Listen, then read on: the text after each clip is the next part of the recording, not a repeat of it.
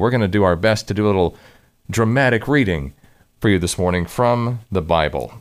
Are you ready? Yes. Here we go. At the place where Jesus was crucified, there was a garden. And in the garden was a new tomb, in which no one had ever been laid. Because it was the Jewish day of preparation, and since the tomb was nearby, they laid Jesus there.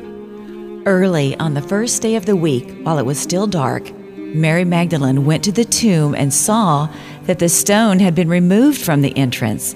So she came running to Simon Peter and the other disciple, the one Jesus loved, and said, "They have taken the Lord out of the tomb, and we don't know where they've put him." So Peter and the other disciple started for the tomb. Both were running, but the other disciple outran Peter and reached the tomb first. He bent over and looked in at the strips of linen lying there, but did not go in. Then Simon Peter came along behind him and went straight into the tomb. He saw the strips of linen lying there, as well as the cloth that had been wrapped around Jesus' head. The cloth was still lying in its place, separate from the linen. Finally, the other disciple who had reached the tomb first also went inside. He saw and believed. They still did not understand from the scripture that Jesus had to rise from the dead. Then the disciples went back to where they were staying. Now Mary stood outside the tomb crying.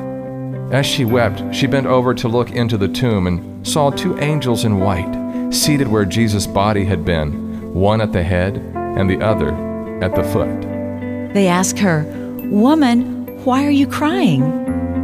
"They have taken my Lord away," she said, "and I don't know where they've put him." At this, she turned around and saw Jesus standing there, but she did not realize it was Jesus. He asked her, "Woman, why are you crying? Who is it you're looking for?" Thinking he was the gardener, she said, "Sir, if you have carried him away, tell me where you've put him, and I will get him." Jesus said to her, "Mary." She turned toward him and cried out in Aramaic, "Rabboni," which means teacher. Jesus said, "Do not hold on to me, for I have not yet ascended to the Father. Go instead to my brothers and tell them, I am ascending to my Father and your Father, to my God and your God."